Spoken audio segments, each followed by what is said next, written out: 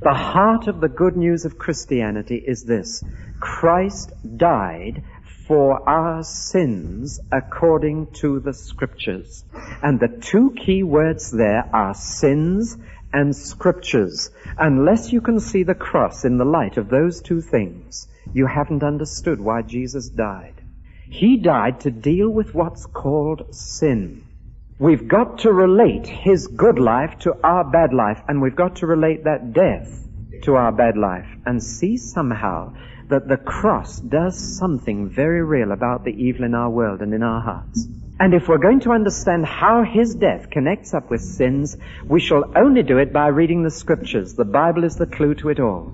It's as if God planned the cross and then gave us a book to tell us all about it. You get a car and there'll be a maker's handbook with it to tell you all about it. And God did that with the cross. He didn't leave us to puzzle out why Jesus died. He gave us the Scriptures to tell us why. And so from the Scriptures I'm going to draw the meanings, and I put an S at the end of the word, of the cross. I see in Scripture 5 meanings of the cross. Number 1, in relation to the devil, the cross was a conquest. A conquest. It was a victory over Satan. Where did evil come from? Question we're often asked. It didn't come from God. It didn't originally come from us. Sin isn't that original. It came from the angels. That's where it started. And the evil in our world is due to the evil that took place first outside our world and came into our world through persuasion, temptation. That's the insight the Bible gives us. And therefore, we human beings, in a sense, are in the grip of evil powers greater than ourselves. And those are intelligent evil powers. And if you dabble with them, you'll find that out very quickly. Don't dabble. But this is our situation. There are only wars here because there's been war somewhere else. There's only suffering here because there's been disobedience somewhere else. And that's the insight the Bible gives us. This world is in the grip of Satan. Therefore, it's a dirty world, it's a diseased world, it's a dark world, and it's a dying world. All because it's in the grip of Satan. And when Jesus set His face to go to the cross, He said, now I'm going to deal with Satan. I'm going to challenge Satan to do his very worst, and I'm going to beat him and cast him out. That's how He saw the cross, as the final confrontation between Satan and Himself. They had had preliminary bouts all through Jesus' ministry, but now came the showdown, and Jesus went to His death, believing that that death would rob Satan of his power. When Jesus died, the war between good and evil has been decided. For this world, there's still a lot of mopping up. There are still some pretty stiff battles, but Satan has had his sting drawn, his power reduced. He is already a defeated foe, and he knows it. And if you claim the cross of Jesus and the blood of Jesus, you will discover that Satan cannot stand against you. For the cross was a conquest. You can work this out in practice. You can prove it to yourself next week when you are tempted next time. Say, Satan, I call your bluff. At the cross you've been defeated, and you have no power over me, because I name the name of Jesus, and I claim the power of His blood. You try that and see what happens. So that makes it pretty relevant. The cross in relation to Satan is a conquest, a decisive battle which has been fought and won. Mind you, I guess Satan thought he'd won when Jesus died. I'm sure Satan thought he'd had the last word. But 3 days later, Jesus came back from the dead. And Satan couldn't even tempt him after that. Satan couldn't even speak to him after that. He had nothing whatever to do with Satan anymore, had Jesus, after His resurrection. Now, the second thing, in relation to the world, the cross is a reconciliation. What does the word mean? It means to bring two estranged, alienated parties together again. It's a word that's most frequently used today in Marriage Guidance Bureau. To reconcile husband and wife. Those who've got at loggerheads, those who've fallen out with each other, those who have separated over a great gulf. To reconcile them is to bring them together. Now that implies, of course, that there has been an alienation, that there has been a separation, that there has been a falling away from each other, and we've got to face that fact.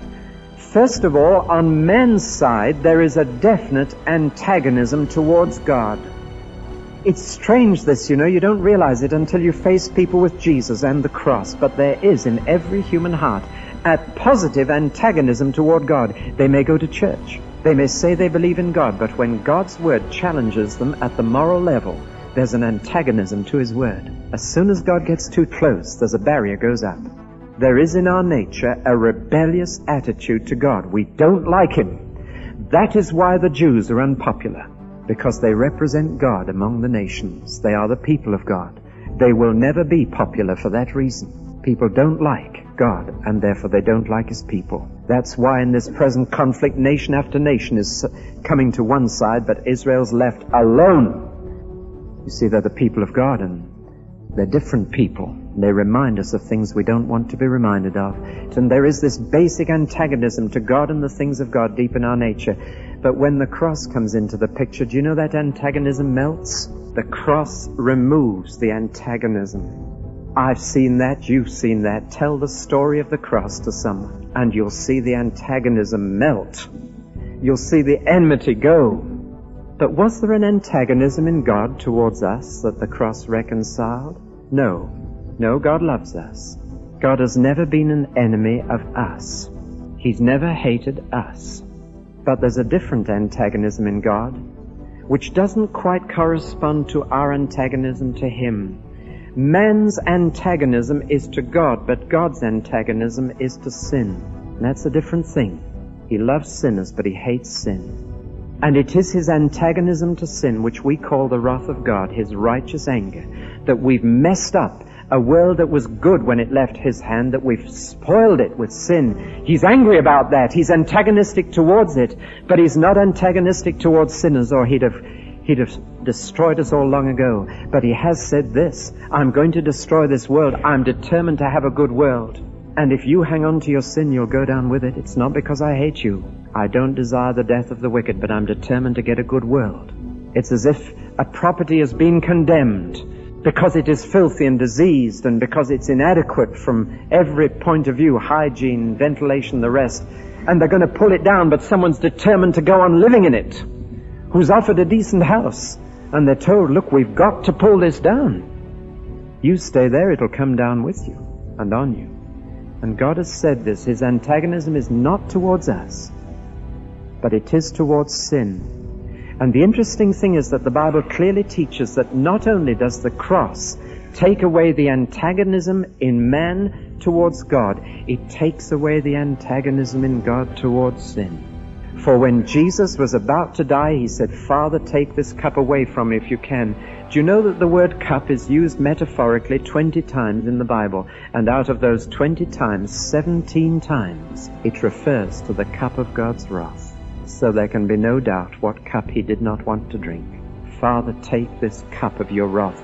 Let me tell you, it's as if Jesus drew into his own body on the tree all the wrath of God against the sin of the world, and he drank it to its dregs. So the cross removes the antagonism in man towards God, and it can take away the antagonism of God towards your sin. And you can be reconciled to God. You'll never find that outside the cross. I move to number 3. Relation to the Lord, the cross is an offering. Do you know when Jesus died? He died precisely at 3 p.m.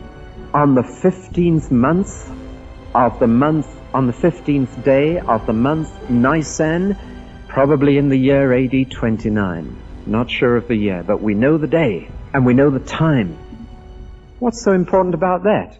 Just this, that at 3 o'clock on the 15th of Nisan, in the month of Nisan, on no other month, on no other day was this true.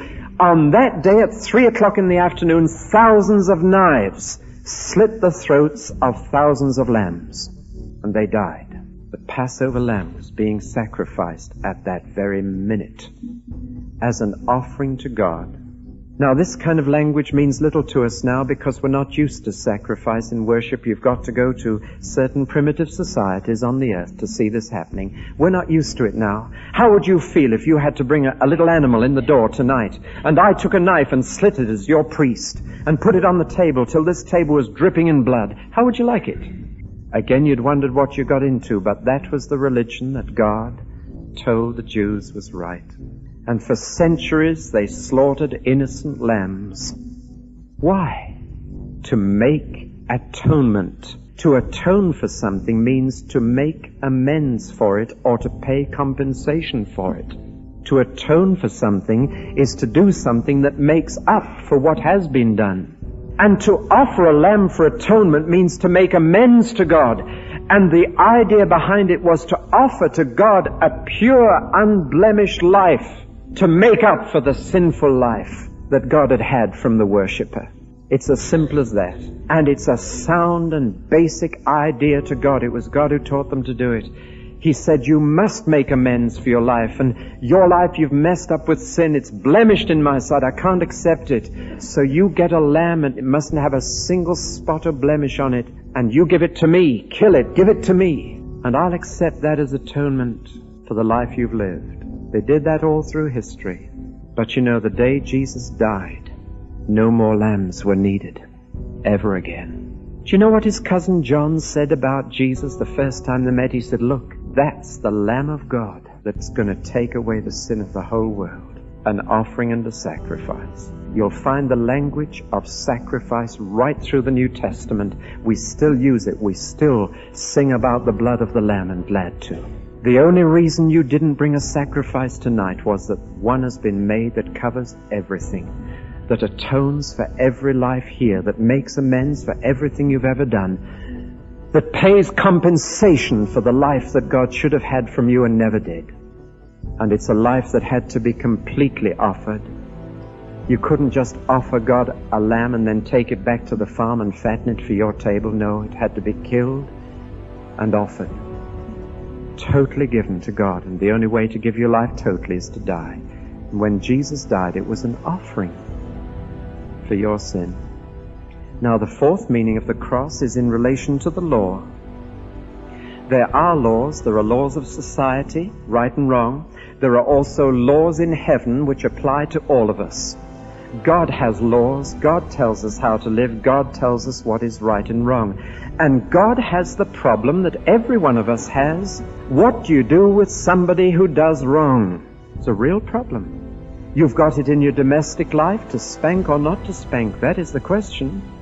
You've got it in social life. What do you do with criminals? Do you send them to a lovely open camp in the country with television in every cell, hoping that they might respond and become better people? Or do you lock them up and put them on bread and water? What do you do?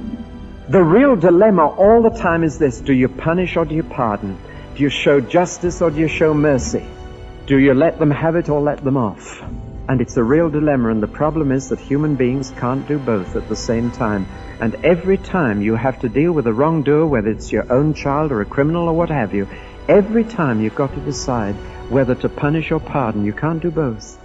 And God says, I am just and I am merciful, and therefore I will do both. Now, how could he? How could he? You can't satisfy justice and mercy at the same time. You must always do one at the expense of the other in human affairs. There is only one situation in which you can do both, only one, and that is where an innocent person voluntarily accepts the punishment that was due to the guilty. And then, and in that circumstance only, can justice and mercy be satisfied. A woman was in a court in England, I believe it was up in Hull, a few years back, and she was told that she'd committed a serious crime. It was a case of a fine of £25 or 3 months in prison. And she pleaded with the judge. Her husband had left her. She had the children. She said, I can't afford it. I haven't the money, but you mustn't send me to prison. Please have mercy. And the judge said, no, you've broken the law. I can't show mercy. Justice must be done. And he passed sentence. And then he took out of his pocket a checkbook and he wrote a check for 25. Passed that down to her. See what was happening? The judge was taking the penalty. And so justice was done. But the guilty party walked out of court free. That's how God solved the problem too. And one can see the conversation in heaven. One can almost hear it. God saying, son, would you pay the penalty? I have got to do it. Justice must be done. I have got to punish them for their sins, and the punishment must be death. They don't deserve to live. But son, would you go? And we know what Jesus said. Lo, I come to do your will. and at the cross, justice, divine justice, has been satisfied, and the supreme penalty has been paid. And you could walk out of this church tonight with every sin forgiven, free, provided you'll accept it. And the final thing, we've almost got there, haven't we? I've been saying this all along, but in relation to the sinner, to you, to me, the cross is a substitution. I mean by that Christ was substituted for you. And when you look at the cross, you know that you should be right there. They should have been crucifying you, not him. He is your substitute.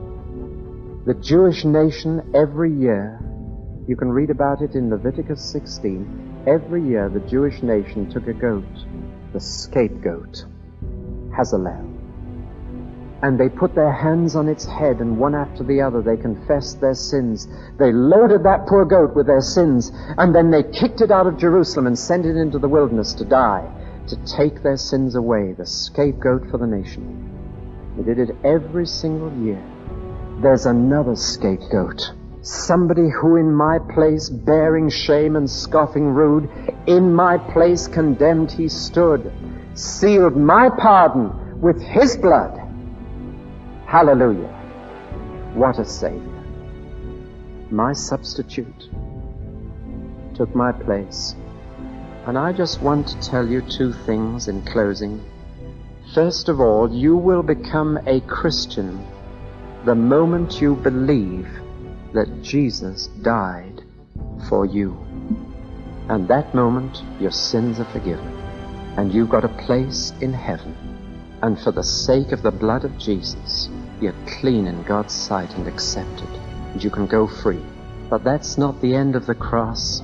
If that were, then all you would need to do would be to come to the cross and accept it, and that's it. You can forget it then. You're free. No. Shall I tell you the secret of living the Christian life? It is to go to that same cross every day and not just say he died for me, but to say something else. And I'm speaking to Christians now, to say this: I died with him. I died with him. He wants to be your substitute, not just in death, but in life, so that the life you live is no longer you, but Christ living in you, so that you die on that cross too, and his life takes place, the place of yours. And that's the meaning of the cross. That's why we preach Christ crucified. That's why we glory in an instrument of execution. I am Alpha and Omega, the beginning and the end, saith the Lord, which is, and which was, and which is to come, the Almighty. He which testifieth these things saith, Surely I come quickly. Amen. Even so, come, Lord Jesus.